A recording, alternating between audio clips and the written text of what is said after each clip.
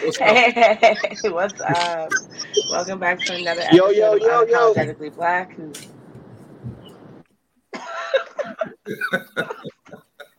You ain't about to cut me off and that background. Okay. So, anywho, welcome back to another episode of Unapologetically Black, Never Broken, Always Empowered. I am Brittany, joined by DeAndre and Rich, my co-hosts. Gang. And we are being joined by Maurice and Thomas. Thank you guys so much for joining us this evening. Thank you. Thank you. So we always start with a mental health check-in. How has your week been? Your weekends? How you feeling? Whoever like jump in first, go for it. I feel good that my students give me joy. 5 years, but when my business is turning 5 years old this Friday, and I just feel so blessed and so grateful for my community, my friends, my travels. The journey is a gift in itself, so I'm just feeling thankful. That makes me feel happy. Life is life, but it's always good to be thankful. That's real. Mm-hmm. And I completely agree. You know, we go through challenges every day, and sometimes it gets frustrating. But as long as you have your faith, you already know at the end of the day it's going to be all good. You know, maybe even at the end of the week it's going to be all good. But in the end, it's going to be all good. Facts. So yeah, same way. We're just getting through it. Yeah, I mean, I'm good if the overall picture is that, good. I got 2 managers leaving me, so we'll be in Ohio tomorrow. And I'm going to be down there for at least 6 months. So, but overall, I'm good. Okay. Good. Dre, how you feeling? Oh, fantastic. I got to meet up with y'all, so that made me. It was so dope. Yeah, this weekend was BlurredCon, so we all met. I'm really just telling you, Thomas, because Maurice knows. But we all met for the first time in person because we're all in different states. Okay. So we went to BlurredCon. It was in general a dope ass experience. I don't know if you've ever been. Have you been? No, the closest I've been to was the Blurred Bash, hosted by Hag. They had and they go. They don't go to every city, but they came here. They were in Chicago last month, and then they went to I think Philadelphia next. But anyway, Hag stands for hip hop, anime, and gaming. That's dope as shit. Yeah, it's this guy named Ben and his lady. They run the whole organization. They have a network for Black business owners that are, into that industry, and pretty cool people. Like they had the game set up, they had the cosplay dance contests. They had drinks inspired by different anime shows, like the Super Saiyan Blue vodka, something. I can't remember what it was called. That sounds like fun. Yeah, it was nice. It was really nice. It was honestly, it sounds like BlurredCon. Difference being is you got 3 days of that, minus the cocktails. But yes, 24 hours from Friday to Sunday, just straight through. Oh, that sounds wonderful. Thomas, it's a lot. What you say Hag stand for? Hip hop, anime, and gaming. I think if I can. For some reason, I heard hentai instead of hip hop. Oh, I'm dead. Okay, let's see if I can share it on here. That way you all can see. Yeah, that's the link right there. Okay, I got you. But no, that's really awesome. You're from the Detroit area, right? Detroit, right. I grew up in Atlanta. I was born up here, and I came back, and been here ever since. Haven't changed. I feel so it's all part of those life lessons we were talking about. Sometimes it gets bad, but we never know really what's going on until we actually get to that goal. And it's like, oh, okay, I see why I had to go through that. So yeah, I feel that. Go through these things every day. Absolutely.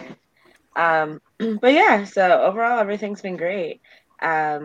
This week, look, Gabrielle already popped in because that was my segue. So this week we're talking about Black people in gaming.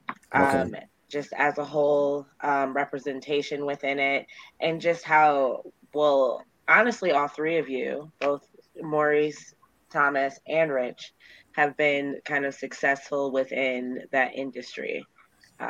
So yeah. And I said that, Gabrielle said happy 5 years to Valentino's workshop. So Maurice, if you'd like to just kind of start off with like who you are, what you do, and how this topic pertains to you.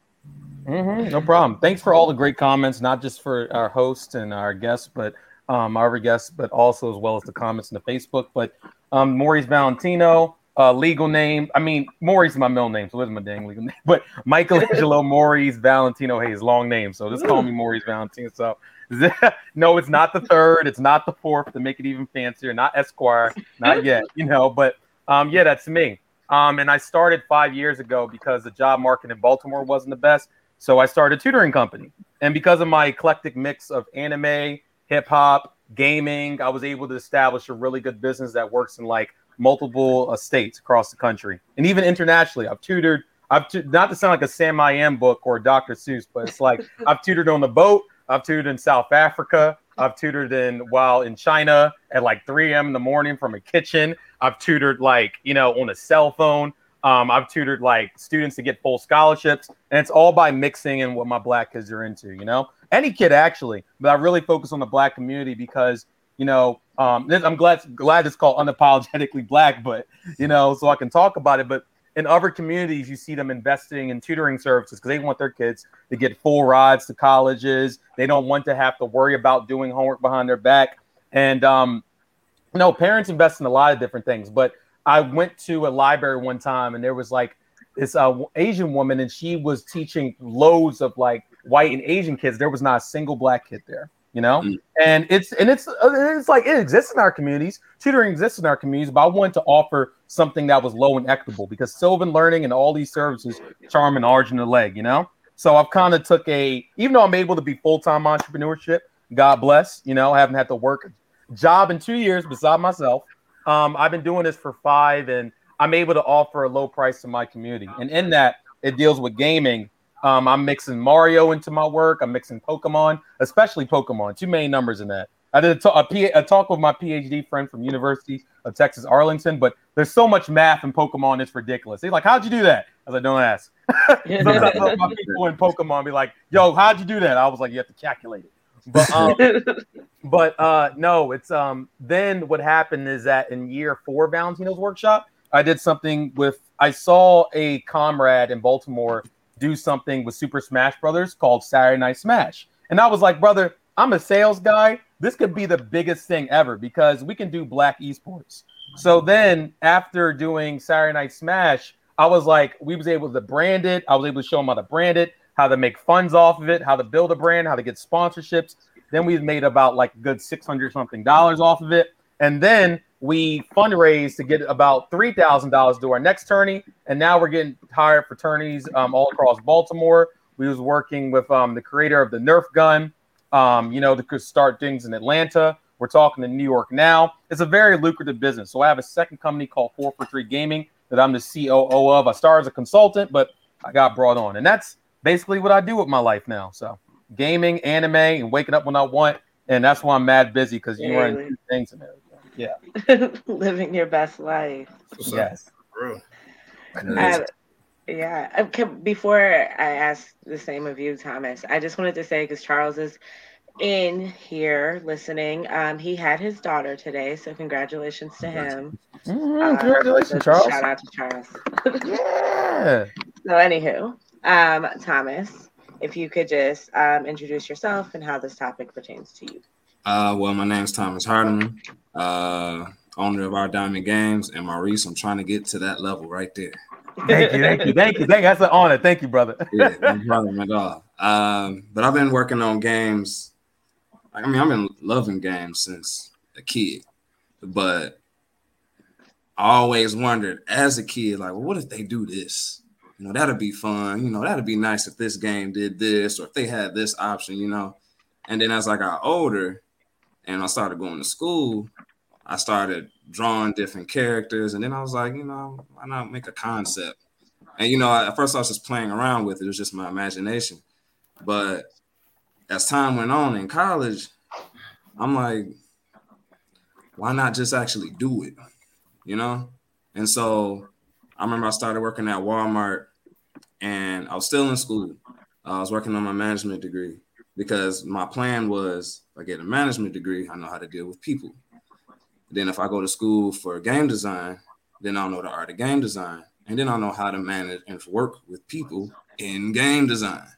So that was my whole plan. But in the midst of that, I just tried to work with as many people as I could. And like what we were talking about with those ups and those downs and keeping your faith, this all happened.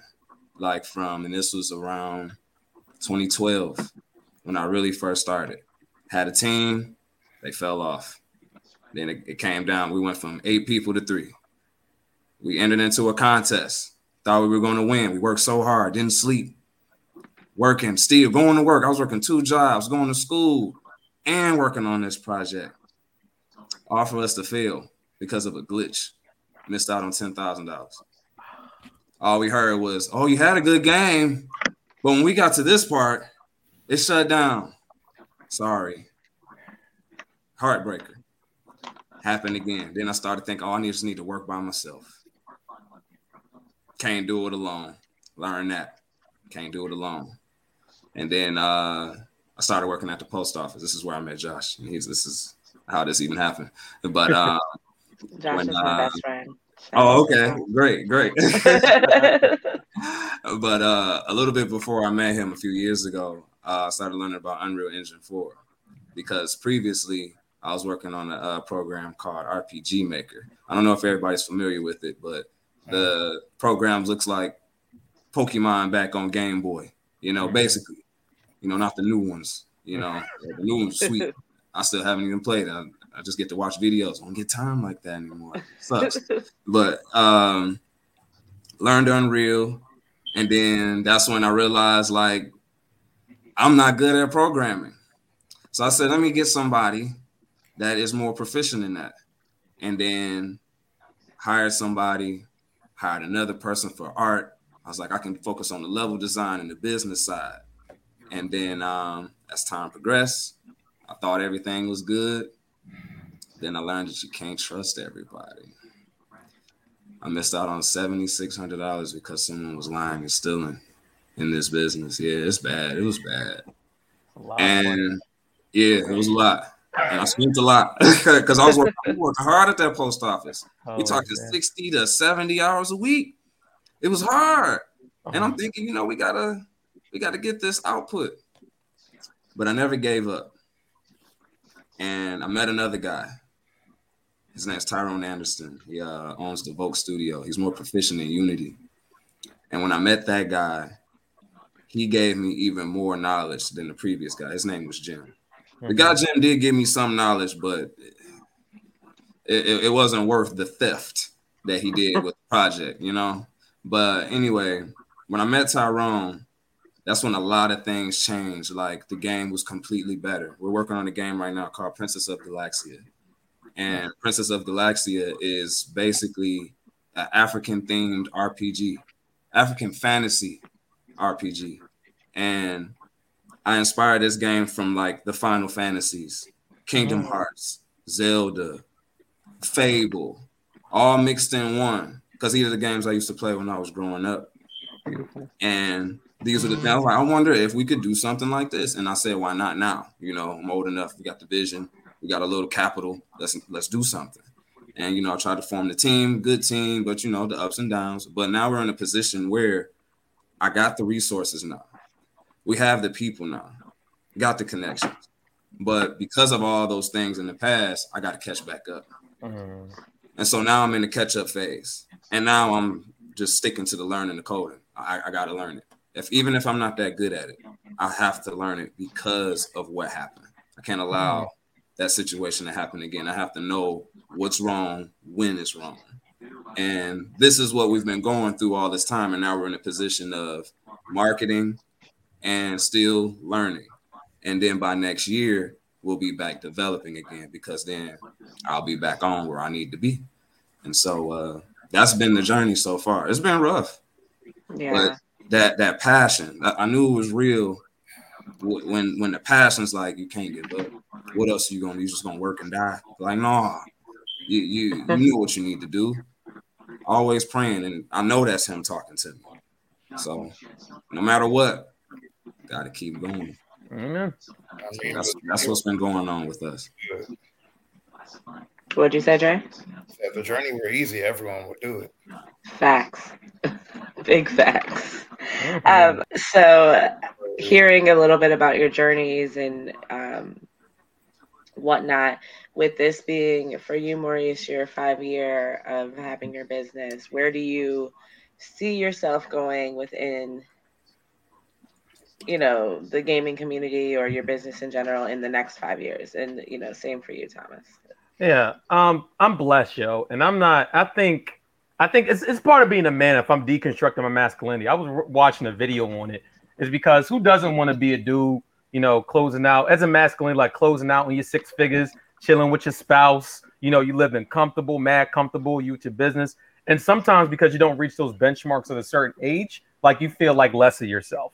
And I just got over that. I really deconstructed that. And I realized that I am insatiable, but I thought about it the other day. If I wanted to, I could do this for the next 10, 15 years, what I'm doing exactly today. That's how good my sales model, my network, and everything is. So instead of being insatiable, but recognizing that I could coast right now, I'm going to start steadily building my sales process, my endorsement process, and then also like sponsorships, Just expansion is my next goal for the next 5 years because I have people that I pay. They quit their jobs for me and they're getting paid just as much as the job they quit for, and they have less hours and they get to chill and do what they want. They get benefits, I'm able to send kids through school. I'm able to travel when I want and take off for 2 weeks. And it's like, wow, I'm really blessed. So like, I'm really working on mastering the sales process. Like, how can I get institutional partnerships, right? How can I charge whole schools lump sums, How can I talk to Nintendo to give them a bag,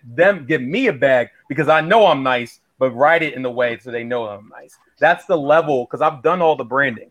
I've done all the sales. And I'm not 100% complete yet. But I know that now I can take this to a bigger brand and be like, hey, I got the fan base, I got the community, I got the workers, let's do this. Even now I'm working on different pitch competitions and everything. And that's my goal right now. And like Thomas said, like 10,000, that's a big word, I know it was a big number, you feel me?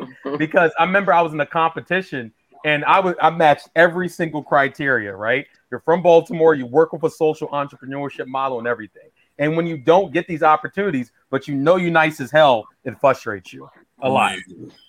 There's nothing that frustrates you when you know you got it and they'll still be like, nah, this ain't it. What you mean it ain't it? I did exactly what you said. And there's nothing more pissed off than that in business. But all I could do, like Thomas said, you keep growing, I was playing Pokemon like a couple weeks ago. I was getting my ass kicked. I'm like, bro, am I trash at this game now? But this one person, they told me this. Sometimes that's the way the cipher turns, And I needed to hear that. Yes, you are. I knew Rich unmuted his mic just to talk shit. Never mind. Later. We'll get a battle with him later. Anywho, but no, like that's the way the cipher turns, even in business. You're going to take some loss and then you're going to be at the top of the world. Sometimes I'll make about 2,000 in a day from tutoring and I'll be like, yo, I freaking rock. Like, there's no one can beat me. And then sometimes I'm like down a little bit. I'm like, dude, I can't stand this. But then I'm paying somebody's whole rent and everything with this level of like, tutoring and then the business. And I'm just like, wow, like, you know what? Just worry about expanding and just growing bit by bit because you got people that love you and you got everything you need. So that's what these next 5 years are going to do. So real quick, Maurice, have you ever faced an issue with Nintendo, like because you're hosting different games or different events? Have you ever had an issue with Nintendo, EA, or a big brand because you're hosting these type of events? Good question. You always ask good questions, Rich. But no, the reason being is because you're able to, without even licensing, right? Because you're never saying that you own the product. You never own Nintendo. You can play the games and advertise that you're playing it. But one thing that can't be, trademarked is the community and clientele that you bring. And that's how I've been able, and me and my company have been able to do it. So we have our name license in the event and the name of the brand and how we conduct the event. And that's different from the actual products. I never say like, oh, we're selling Pokemon, or we're selling this, that, and the third, or we're selling Smash. We have attorney, and you're here for the brand. You're paying for the brand and the experience that we do. And that's kind of, not to give the secret sauce, but that's one of the ways you can always kind of get around that, because there's not like you're selling their actual thing, their product. You're selling more so the experience of what your company can provide in terms of hosting, you know? So I hope that answers the question. Hey, if y'all listening, write that shit down. He's giving free sauce right now. Free game. He's giving it out. Write that shit down. Facts. The last couple episodes have been like that. And go back on that, because this is something I'm blessed for. One of our venues gave us a 70-30 split, 70 our way, because of the brand, you know? So we get the liquor, food, all those sales. We get 70% of that per night that we work there. And that's all because of the brand and the experience we provide, not the games. We know how to run attorney, everything, how to run attorney, how to do announcing, hosting. People will pay for that. Nintendo will pay you just to do that, you know? So that's the real sauce. Yeah. Gosh. So Thomas, where do you see yourself in 5 years as in the gaming industry? Sorry. Well, you know, I'll tell you a quote that my uncle used to say to me all the time. He said, if you want to make God laugh, tell him what you're going to do. Yeah. And so I honestly don't know, but the plan is, hopefully this company is in a position to where we're profitable.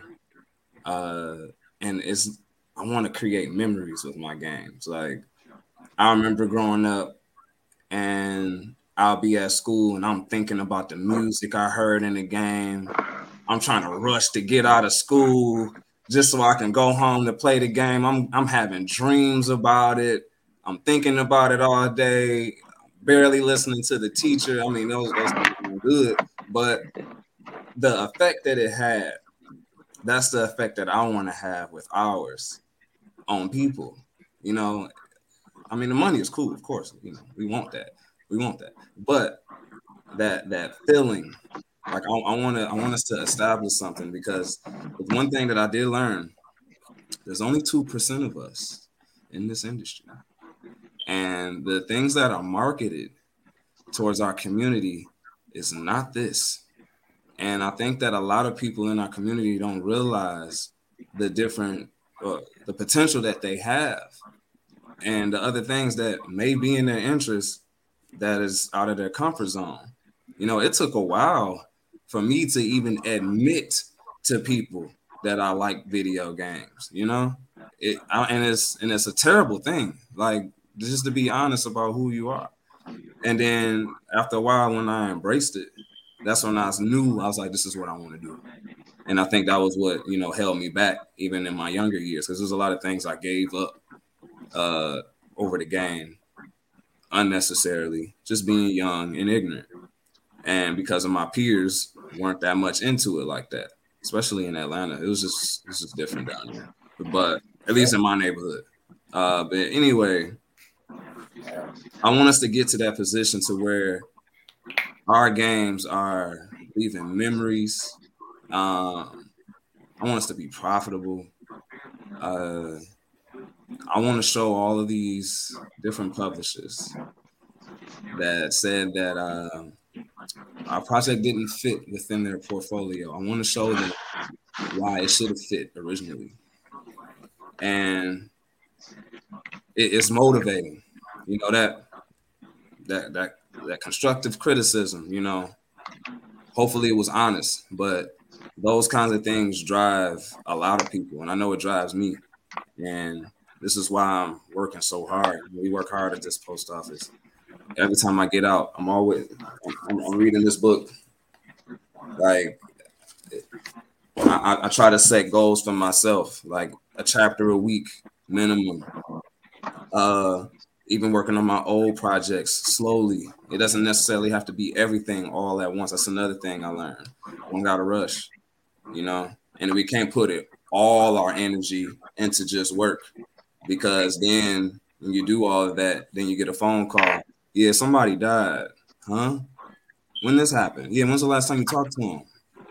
Oh, I've been working. It's a lot of things in life. So it's been more of a build up, like you said, Maurice, about masculinity. Like I'm really just now starting to learn about this. Like in the past couple years, you know, like before then it was just different. It was different. Being raised by my mother, she taught me different things that I didn't necessarily know. You know what I mean? And I had to figure it out on my own. And those kind of things led to how I made decisions. And with this business too, that I didn't even realize. You know, there was a passiveness that I had, which probably had a reason why that dude was able to create that theft.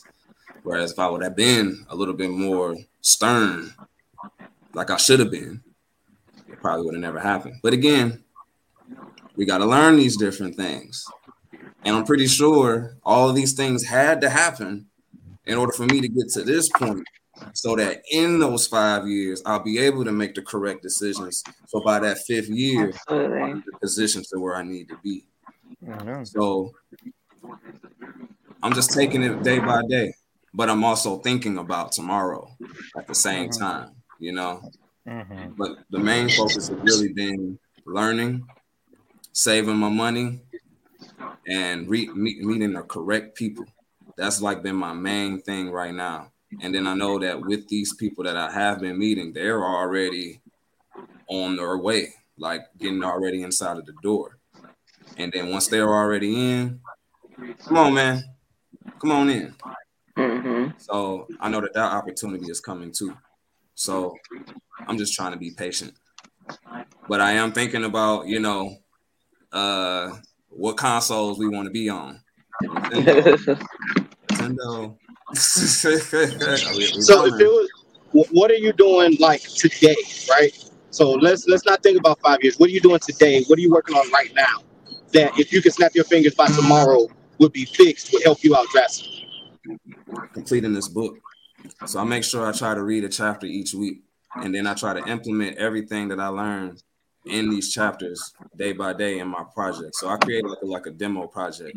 And then, like, for example, the last chapter I was reading was about importing terrains. And so when I learned how to import those terrains, I'm like, oh, okay. All right, this is how I'll be able to do that here. This is how I'll be able to expand it. This is how I'll be able to create this team in this project. The little details like that. So that by the end of the year, I have that more money saved up. And then I say, hey, Tyrone, let's get back to work again. I'm going to work on this, and I'm going to be able to work, and you can work on this. This way, all the work isn't just on him. And so that's really what it's been now, is learning and reading this book. Thomas, you said you had to hide your love for video games. What type of video games did you play? Because I know like Sonic, Mario, Street Fighter, Mortal Kombat, stuff like that was like the glue to the black community in video games. Like, yeah, because if we talk about black community video games, I don't like 2K, Madden, right? Were you hiding the fact from playing that, or was it more anime style games? Anime style, the Final Fantasies, the Kingdom Hearts, Elder Scrolls. Everybody was playing that. You know, I done had girls call me a nerd for that. You know what I mean? But it was ridiculous. It was like, just because I like this, you know what I mean? But hold on. If I like Call of Duty, I'm cool. Really? Is that the difference maker? You know what I mean? Like, I didn't like that. But, you know, as a kid, you know, trying to impress these girls, some of them, you know, oh, I'm not going to reveal that part about me. I remember it would be times a girl would call, I'll turn off the game. I would turn it off. And she'd be like, what you doing? Oh, I'm chilling. What you got going on? You know, I mean, it was just stupid. It was stupid. It was dumb. And when I got older and I looked at that and I'm like, you ain't gotta hide. Just be yourself. Be yourself. Oh. Maurice, have you ever had that problem where you had to hide an aspect of yourself from somebody because you were a gamer? Nah, bro. I had a turtle backpack and then a Pokeball backpack later in college. And when you know how many nerdy bad girls, sorry, babe, if she's listening, but back in the day that loved that stuff, bro, I was like, I should have been doing this a lot sooner, bro. Like back in, I'm sorry, yo. Like when you realize how many good-looking women that like that nerd stuff, it just changed your whole perspective. No, I'm about to geek out, you know. So key BlerdCon, you feel me? If you know, you know. Okay. So Facts. Hey, facts. but not the eye emoji. Yep, I'm in trouble. All right. I love y'all. It's been good. I got to head to my other thing. I really appreciate it. Have a good night. Thank you for joining us. All right, man. Thanks for joining us. No problem. Can't wait to be on next. Or take it easy, y'all. All right, man. All right. Awesome. So yeah, Maurice had to leave at 9 for his class, but you can definitely continue the conversation. Okay. I just read that. So you had mentioned that like there's only 2% of Black people within the Black community. Oh my gosh, Jamal. In the industry. And oh, you're right. I said. Yeah. Jamal threw me off. It's okay. With his comment, but in the industry. So how do you feel about Black representation in video games? Just how, you know, we look or how we're represented by people who are clearly not, you know, so of color. I think it depends on the game, and it's the reason why is because from all the games that I played, it's very rare. And when they are in the game, it's a small percentage based on the game. So, for example, Final Fantasy VII, they have one Black character. His name is Barrett. He has a gun on his arm as an arm. And he's a good character. I mean, I don't think there was nothing wrong with him. I mean, you know, I guess he may be a stereotype, big Black dude, big Black, angry Black dude. You know what I mean? So maybe that's a stereotype, but his personality, that was his character. I mean, they could have used anybody for it, but when they explained the story about him, I mean, you just understood why he was the way he was. Horizon Zero Dawn, they have Black characters in there too, but they act just like the white characters or the Latino characters. Like they didn't differentiate. But if we switch to games like San Andreas, where that was the most Black people I ever seen in a video game, but it was cool though because it did represent gangs. You know what I mean? I don't know if y'all remember this, but when you were riding down the street, you would see them posted up on the corner, smoking, drinking. You know what I mean? Even in Grand Theft Auto 5. Grove Street is still there. The ballers are still there. You know do you think that's an issue though? Where the only game where we get full representation, we gangbangers, we drinking, we smoking weed, shooting out, strip. Do you believe that that's an issue?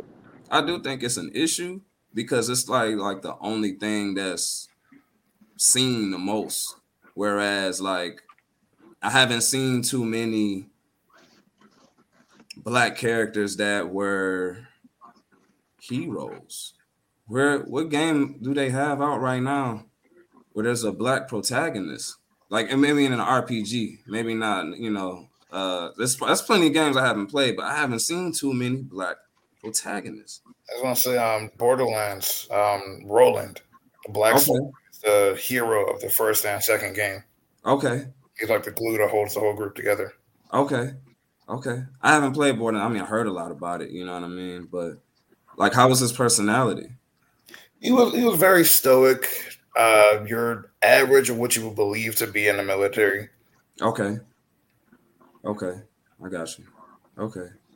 And just to touch bases with what Michelle said, the customization for Black characters is so limited at times. Cornrows look like caterpillars with wide parts. Yeah, it's definitely limited. And what's crazy is that's true even in, let's say, the blackest games that Black people play. Right, EA Sports in their boxing games, basketball games, football games, you either got a fade or cornrows or an afro. Right? And, like that's what they give you. If not, then it's some weird ass mohawk mullet type style, but you can clearly see that it's straight hair, right? And it's weird. Like, it's like, why do we only get 3 styles for customization? Afros, cornrows, or fade. It's terrible. It's really terrible. Like, and that's something I try to integrate with ours. Like, our main character, my original design for her was not how she came out, but she came out well. Her name is Yvonne Lavodia. And so Yvonne, actually, let me see if you all can see this. I don't know if you can see this on the back of my shirt, but that's the main character right there. But you can only see her back. But this is fine because I want you to see her hair. So do you see how straight her hair is? Mm-hmm. So originally, I didn't want it to look like that. But she had got voted top 100 in Blender Nation back in 2020 when she was first created. And I was just like, all right, I'll roll with it. And so I tried to add in, okay, well, she's just mixed. You know, that'll just be what that is. Because I wanted her to have that curly hair originally. But the artist that created her, he had some difficulties with it. And so he made it that way. I just roll with it. But the other characters that we've created, like there's another project that I'm working on called Tempted by Vanity. It's a side project right now because the main one is Princess of Galaxia. But that game is going to be mainly us. NPCs, even Princess of Galaxia. But Tempted by Vanity is going to look more modern. It's going to be more up to date, like current. Whereas Princess of Galaxia is in a fantasy world, is based on the older times, but it's a fantasy world, so it's like technology in those older times too. But I try to integrate our culture within Tempted by Vanity. The main character, Charnay Vanity, real poofy curly hair. You know, even though she's mixed, real poofy and curly hair. Her brothers, high top fades, curly hair, short curly hair, fades, you know, all of that. Even their father and their mother. Even the NPCs, the side characters, the enemies, they all have how they're supposed to look, not politically correct or universally beautiful. Yeah, that. So I'm trying to bring that into the industry. I want people to see that this is how it is too. It's not just what the mainstream is giving you, you know? And that's why I said with us only having 2% of us in this industry, I feel like with more people jumping in and more people understanding the opportunities within this industry is about to be the richest industry in the world. It is beating music and film already, and it's only increasing. If we don't jump on this now, we'll never get in. It'll be too late. It'll be a glass ceiling. So I think there's a chance for us. And this is what I want to provide for the youth. Now, when I'm like 50, 60, I want to have the sponsorships going where I have my building and people coming in, different artists coming in and out, showcasing their work. And then so that the youth can have those opportunities as well. And then they can see, oh, I can do this as well. And so that's the real. Now I want to do that. I want to make sure that happens before I die. That has to happen. I don't care if that's 50 years from now, but that has to happen. It's about the kids. And I'm starting to really understand that now. Like, we really have to lead them or they will fall astray because they're the future. So we have to lay down the foundation. But I think we can do it. As long as, you know, we're doing things like this, getting people the exposure and letting them see like, oh, there's actually people doing this. Oh, okay. Cool. Right. I can do it too. How long does a project typically take? Right. If you have everything that you need, how long does it take for you to do a project from start to finish? How many hours of gameplay we're talking about? 40, 50? Give me the average, whatever the average is for a project. So my last project, which was on RPG Maker, it had about the first part. It had about 5 to 6 hours of gameplay, right? Playing straight through. That probably took me, and fixing glitches, 2 to 3 months time, 2 to 3 months time, just for that. So we're talking about 5 hours of gameplay on a very simple program. So, because I haven't finished a project on Unity and Unreal yet, we're still working on that. But we've been doing this for a year and a half. And even with the ups and downs, we should have at least had a demo within a year. And since we're a small team, it just takes longer. And it just really depends, honestly. But I'll say a good 10-hour Xbox One caliber game, no glitches, year and a half, 2, something like that. It just depends on your team. It depends on their skill level, how much money you got. Yeah, advertising. Like, it's tough, man. This stuff is hard. It's hard. So have you thought about going mobile? I have. And actually the older game, the RPG Maker game that I'm creating, I want that to be mobile. But the process to get it on there requires a certain coding skill that I don't know how to do yet.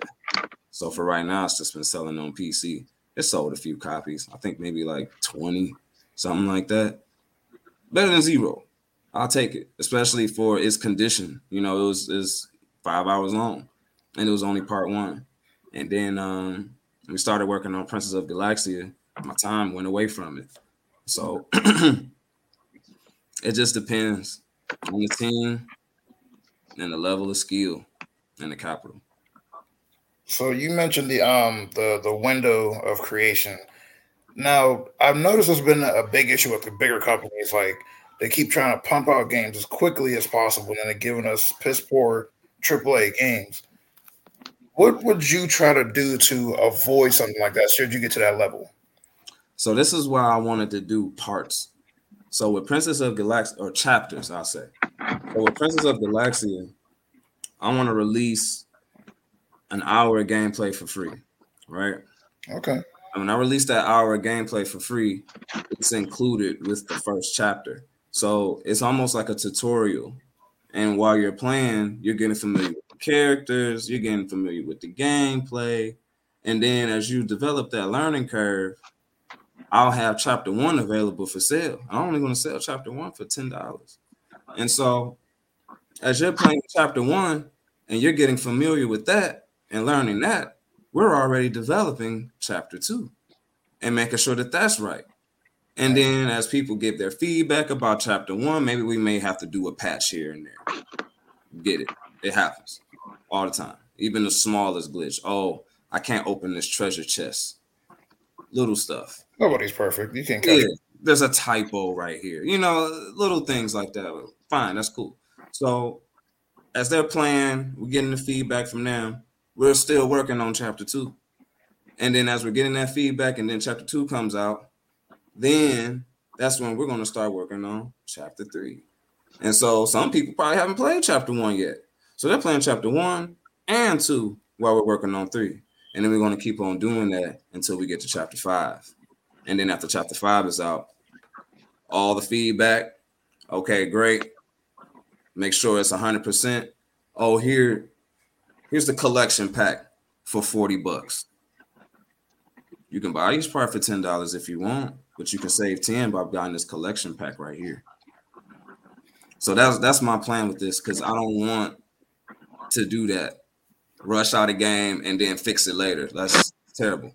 It's like, you know, like I was saying earlier, I want to create memories. I don't want that to be my memory. I want the memory to be he actually cared. And this is actually what happened with my old game, the Omni. I released it. I thought everything was great. I really did. But when I got the feedback, they were telling me, oh, this boss, he doesn't die. Or I can't go in here. I can't do this. This happens when this happens. Okay. I went, I fixed it, and I said, hey, I even threw in an extra boss for more gameplay for free. For free. Here you go. I updated it. Let me know what issues you have, and I'll email you the new copy of the game. And that's what I did. And I got the feedback and it said, thank you. You didn't even do that. I really appreciate all of what you did. You fixed everything you said, and you added to it. You made it better. Thank you. And that was the best feeling in the world. I didn't care about the profit at that point. It was more about what they said and that positive feedback. Even though initially it was constructive, but I needed to know so that the next person that plays won't have that bad experience. They just jump in and then it's like, oh, wow, this is good. So I don't want to be like everybody else. I want to make sure that the people love it first, and then that's when the money comes. So even doing the whole collection pack idea, because that's a common thing, you know what I mean? But what would you do to set yourself apart from all these other companies? Like, say you give out your collection pack, right? Maybe there's a discount code for a subscription, or like a subscription. I feel you. I was thinking about a lot of different things. Like that. Yeah, I was thinking about a lot of different things. I was even thinking about having subscribers and then maybe like some kind of lottery or something. This is all speculation, but based on whoever was like the winner of that lottery, I'd put them in the game. You know, I'll probably even have a quest for them. A whole quest line based on their name and something they liked. I could do it. They could say, oh, I like peanut butter. Okay, cool. I'll make a mission dealing with peanut butter. A monster stole the peanut butter, and now you have to go get it back. I'm making it very simple, but it would be something along those lines. You know, I always wanted to provide that to give back to the gamer. You know, to let them know like you're a part of this too. I was even thinking about where I'd have people vote on what character or how a character should look. I probably have like 2 versions. Like, hey, you're the community. Let me know what you like better. Leave a like if you like this version of this character. Leave a love if you like this version of the character. And then based on the feedback, that'll be the character. Like, I really want to get the people involved because that's the only way to really get this game right or get all of the games right. And I think really our biggest competitive advantage is, again, like I said, with us only being 2%, there's not seeing like a full black cast, especially RPGs. There's not RPGs like this. And I know a lot of people don't play them, but if they really played them and understood that it's like watching a movie or reading a book, it's like being in the movie when you're playing a role-playing game. And if our community too, especially, if they really got into those games, they would see the beauty in it. And that's why I think that I used to have those thoughts when I was in school. I can't wait to go back and play this game. I can't wait to continue and learn what happens next. You know, it was the stories were so intricate, and that's one of my biggest strengths, are the stories, and that's what I want to create, the stories with those memories, and I believe that's our competitive advantage right there. Now, real quick, I'm just gonna let y'all know I gotta go. Catch y'all next tomorrow. Will you be there? Okay. Yeah. Well, yes, I'll be landed already in Ohio, but I gotta roll. Y'all be safe. Love. All right, Rich. Safe travels. Now, you mentioned a while back about the whole customization issue, and that's been an issue like we've all agreed upon in the Black community with video games all the way until this day.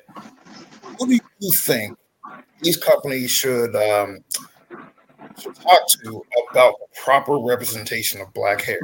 Black people. Yeah, of course, Black people. Black hair too. Like, you think they should go to like these top salons, top barbers? Like, who do you feel as though they should talk to get the proper representation? That's actually a very good idea. I never even thought about that. I was just thinking, they had a poll out and put it on the internet, like, hey, what kind of hairstyles do you want? But if they had like a representative going to the hair salons and the barbershops, like, hey, what's the latest new style?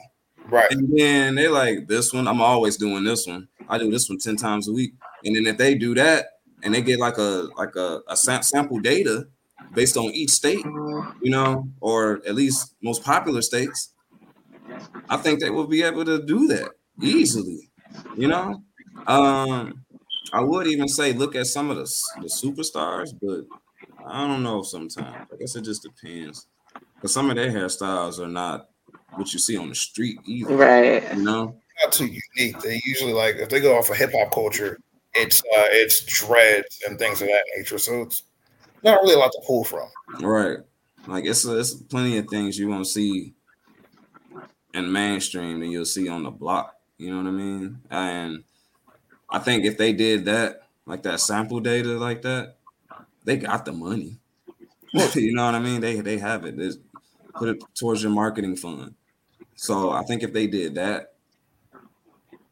So do you guys think it's just a lack of like hair? Yeah.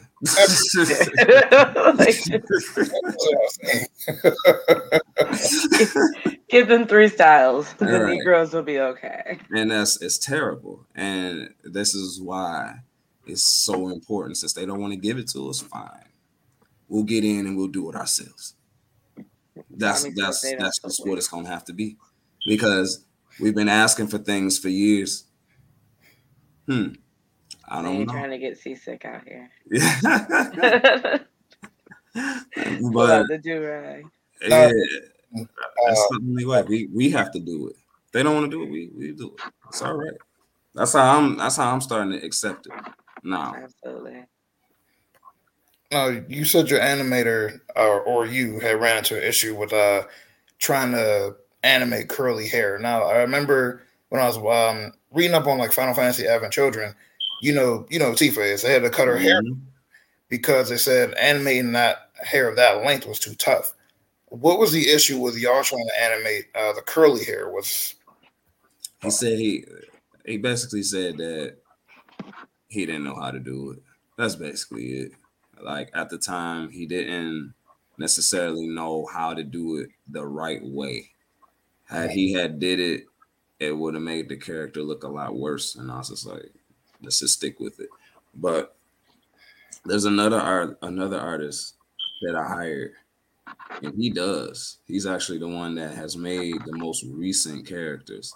But his skill is more designing the model, whereas the other artist, he knows how to design the model and make them move. It's called rigging. So the rigging is like a skeleton, and the model is just the flesh. And I don't know if you ever seen like the NPCs that had their arms out like this. Mm-hmm. That's just the standard version of how they all look. But then when they get the bones in them, which is the rig, that's when you're able to add the animations.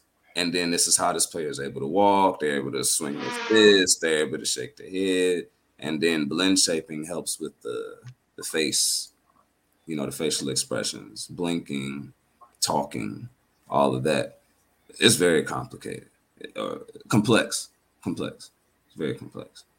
But yeah, he just didn't have the skill level at the time. That's all. And it's fine. Everybody's not good at everything. I'm not good at coding, But the other guy that I hired, he caught that aspect. And so I used different people's strengths and their weaknesses or opportunities. And I bring them together. All of us. It's like a puzzle. I bring all of the puzzle pieces together to make the one full puzzle. And that's how I've been doing things. Because I know everybody's not good at everything. It just is what it is. And the people that are, I ain't got that right now. It's just going to take time. And he's still learning. I'm still learning. Everybody still is. And we're just going to get better over time. That's awesome. I not to keep plugging BlerdCon. This is the last time we're going to talk about it. But next year's theme is actually Fae. It's Fae, so like Black fairies and stuff. I think that'd be perfect for you. I mean, not only to be there, but even if you were to be a vendor or just to get a table and like pass out flyers about what you're creating. Even, I don't know where you'll be in a year. You don't know where you'll be in a year. But if it's not to actually sell your game, I just think that environment would be perfect. Oh, yeah, it's called Fade to Black. It's in Virginia, so like the DC, Virginia area. Well, next July. Would you be able to create a character off of Brittany's likeness and she used that to promote your video game? Y'all win-win? Actually, yeah, it's not hard. There you go. There's actually an old high school friend of mine. She's a model now, and I asked her, would she be interested in the promotion? And she said, sure. And so she advertised for Princess of Galaxia once.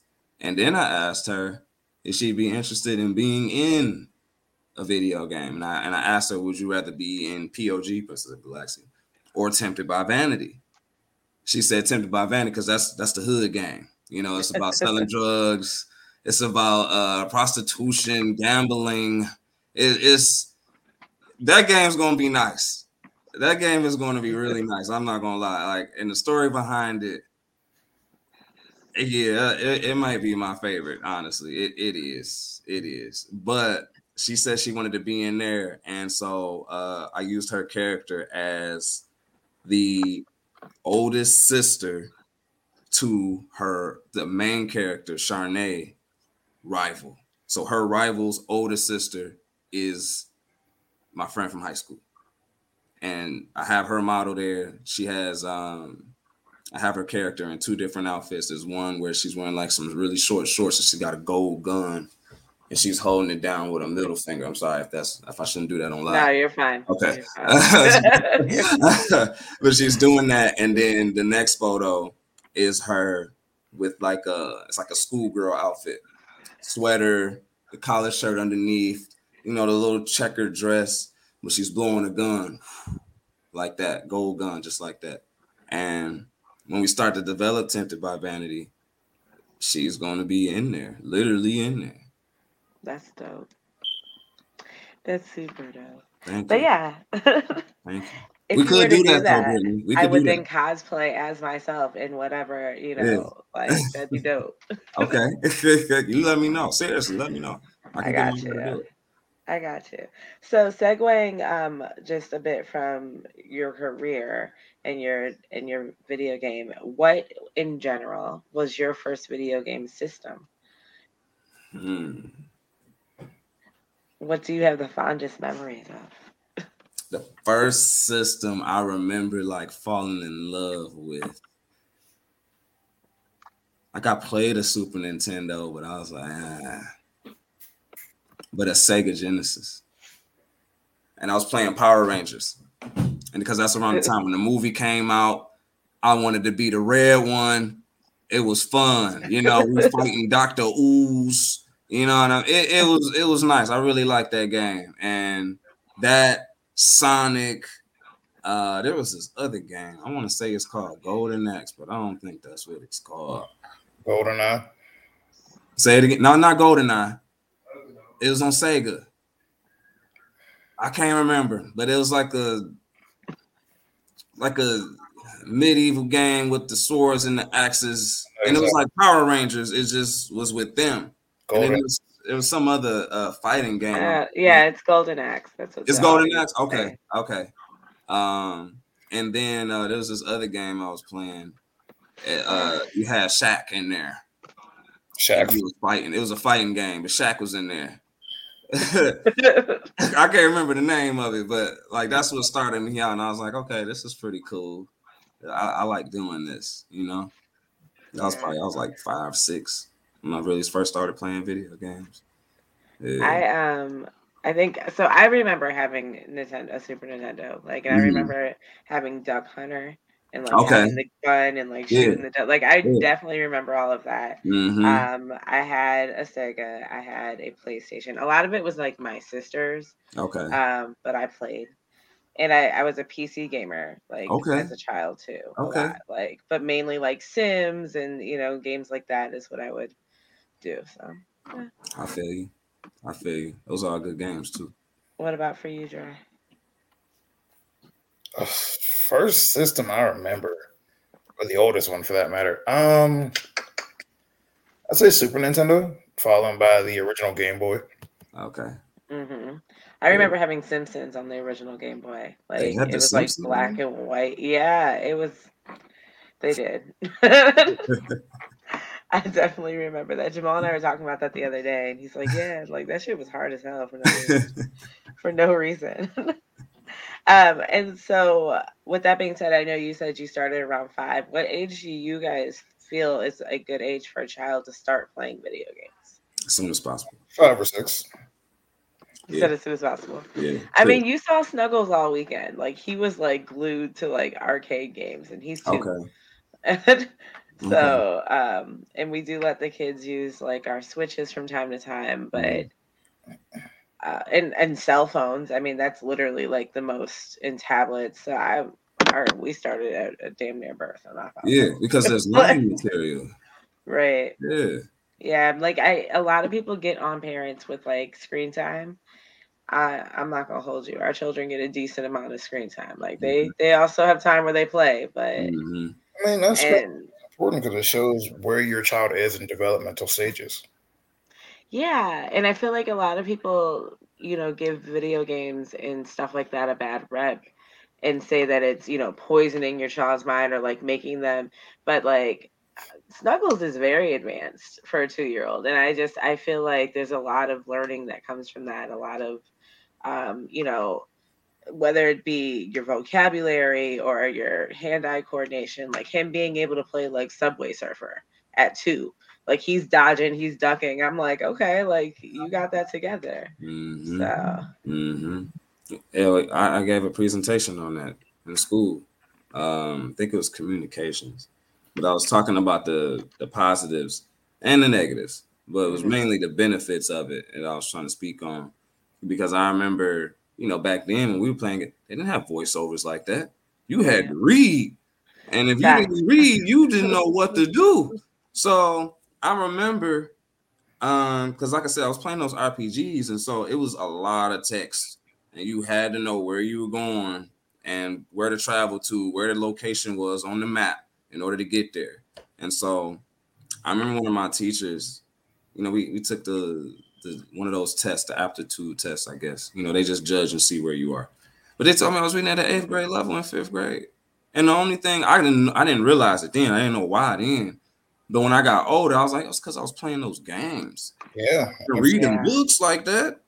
I was playing this game, reading that. You know what I mean? So that was part of my presentation. And I was like, video games are very beneficial. It just depends on the game. Now, should a 5-year-old be playing Grand Theft Auto 5? Probably not. No. But taught you a lot. Yeah. Even something like that still taught you. I mean, it's true, but yeah. So I mean, it just depends. It just depends on the game. But I think that they can be used for good and, of course, for something detrimental. Anything can, really. Absolutely. Yeah, that's what I kind of like about, and that's why Maurice was on, just because he does use video game in his tutoring. Like, that it's 2 separate things, but it's also a mixture. I know that he's, like he said, he's done, because we're in a Pokemon community together, and he's had some of his students like watch him battle people and like kind of teach about how, this is getting super nerdy for people who don't know what I'm talking about, but if you like Airstream, that's +2 or whatever in your speed, and like being able to calculate that against your other, like your opponent. And it is a lot of math. Like we play Pokemon with like literal like rocket scientists and like lawyers, like adults, right? Like, okay. But yeah, so okay. I think that it does get a bad rap, in general. I think that in the Black community, it gets a bad rep. But I also think that in 2022, and even a little bit earlier, but like now, taking back the word nerd and like owning that, like these are the niggas out here making money. Like, like those same people you called a nerd are the ones that are out here doing big things. So, and we're realizing that, and our generation, we're raising our children to embrace that creativity, like play video games, do it what makes you feel good. So the next generation and moving forward, that shouldn't be a stigma anymore, and you should be able to use it to further yourself. Definitely agree. Like, we're more than athletes and musicians, you know what I'm saying? Right. And well, before I touch on that, Michelle had made a comment that gaming's recommended for older folks to help with memory. I agree. So yeah. And then Cam had asked the question of, what do you think about the argument that video games make children violent? Depends on the game. I don't think any game is going to make your child more violent than if I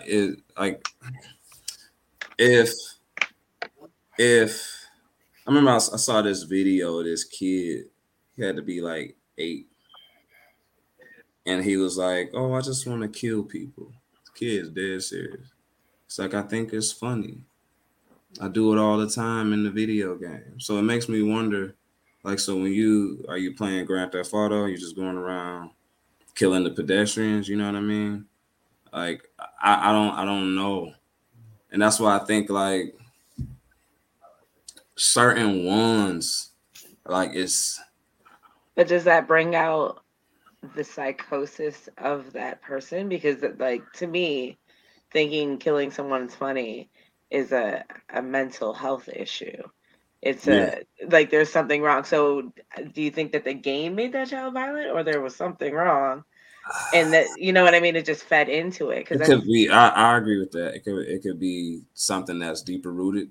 And then when I play this game, I'm realizing I get to live out that fantasy. Yeah, and just like the rest of us play video games, just not in that manner. Like, we're trying to escape to Hogwarts. You over here. But see, we know reality too. We know that we can't do this in the real world. You know what I mean? This is just for fun right now. But some people take these things seriously, especially if something traumatic, like, we don't know what's going on with people. A lot of people go through a lot of different things. Exactly. Like, very traumatic things.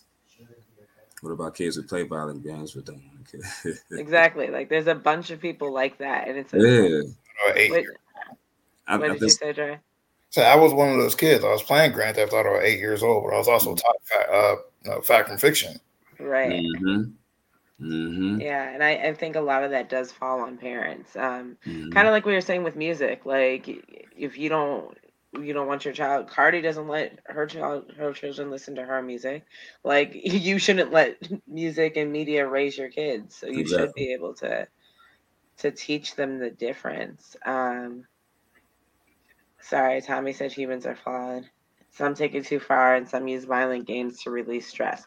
And I think that once again falls on the parent, right? You should be able to recognize when your child is kind of retreating, or, what they're doing in order to get through the day. Like, I get everybody's household isn't as hands-on, but you should know your kid, and you should know when something's changing. And yeah, like, I agree. I think it does bring out what's already underlying. I don't think video games are creating any type, are creating murderers, like, or serial killers, really, because that's what you're doing in these games. Like, it's almost like an influence almost. What will this make you want to do? Will you just sit back and relax after you play the game, or do you feel like you got to go out here and do something based on what you did in this game? And again, like, we don't know what's going on with different people. People probably going through some very, very messed up things, and then their outlet is this video game. Then something else happens, and then they trigger, and something happens. Off of an impulse. So I don't think games are the reason. Just like we can't say alcohol is the reason or drugs is the reason. You know, the person makes a decision at the end of the day based on whatever influence. Right. You know. And Games. basically just what you said, that's what Tommy said. Like, games are an excuse to dismiss mental illness. Same with, drug abuse. Like, people use drug abuse to cover up something else that they're going through. So, like, a completely mentally sound person is not going to be like, crack is what I'm going to do today. Right. And I'm going to keep doing it. So, yeah. And then Michelle said, I feel kids who are violent playing violent video games are the same kids back in the day who mutilated woodland creatures or critters at recess. It's not playtime. It's I mean, and that's absolutely true. Like, that's a sign. Like, when you see kids like killing birds, and it's like, right.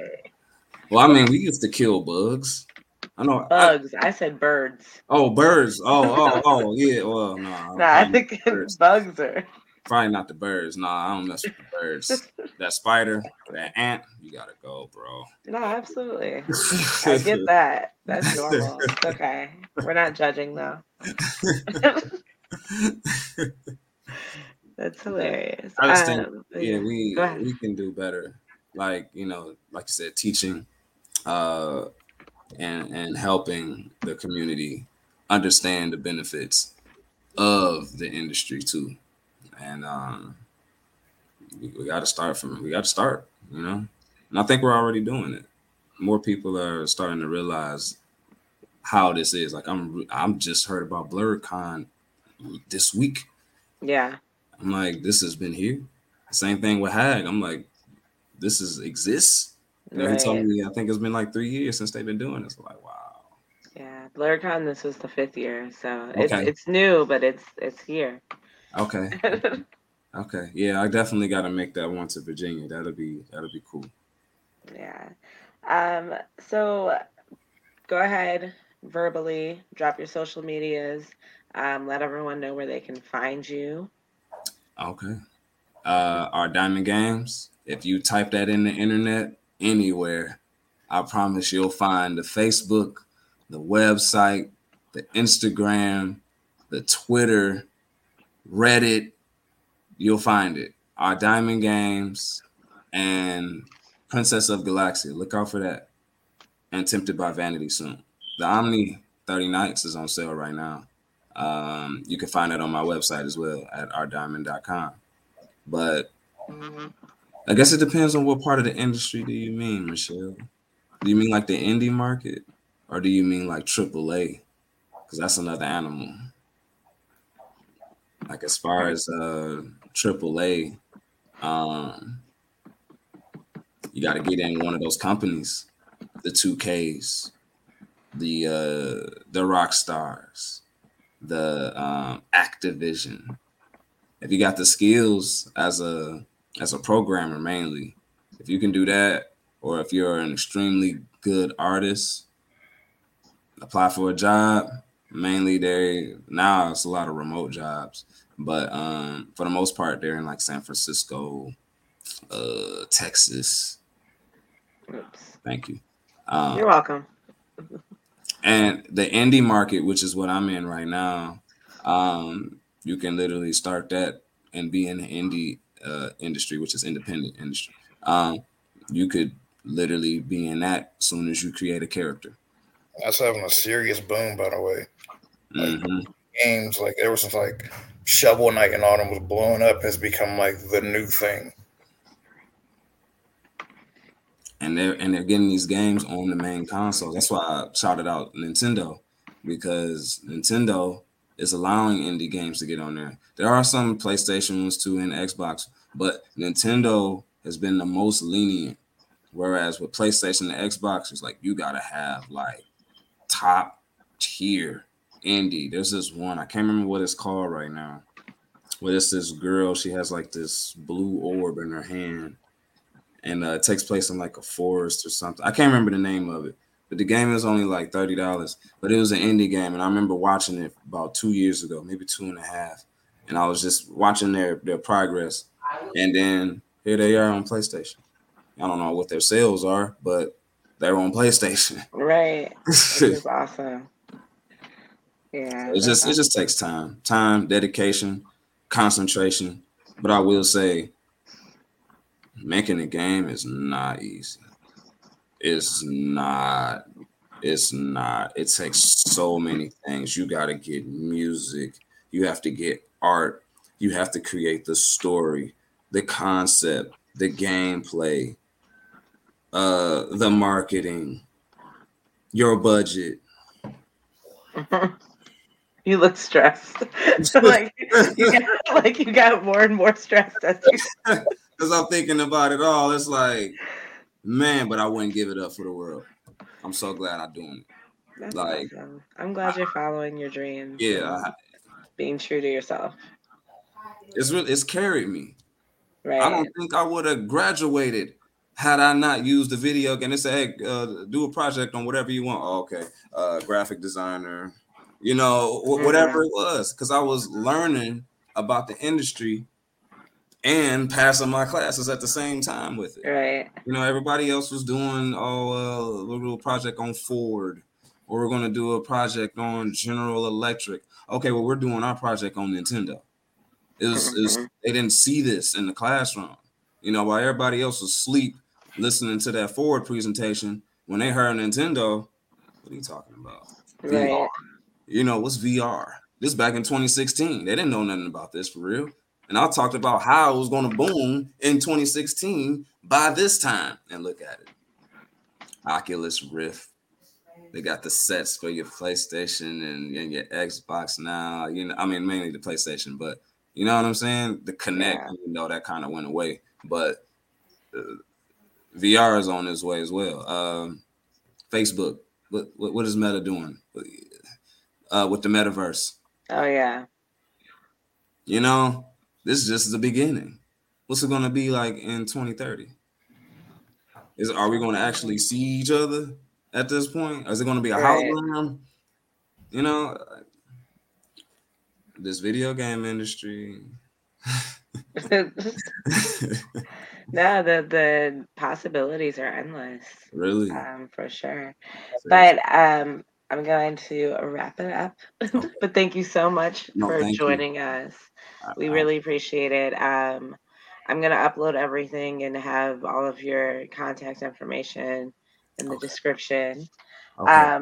But yes, thank you so much for joining us. Tomorrow we will be back with one of the artists from BlurredCon. We tried to connect with a lot of the vendors to get them on here to tell their stories. So we will be back tomorrow. And until then, stay safe, stay healthy, and stay unapologetically Black. Have a good night. Oh, definitely. Thank you, Brittany. Thank you, Dre. No problem.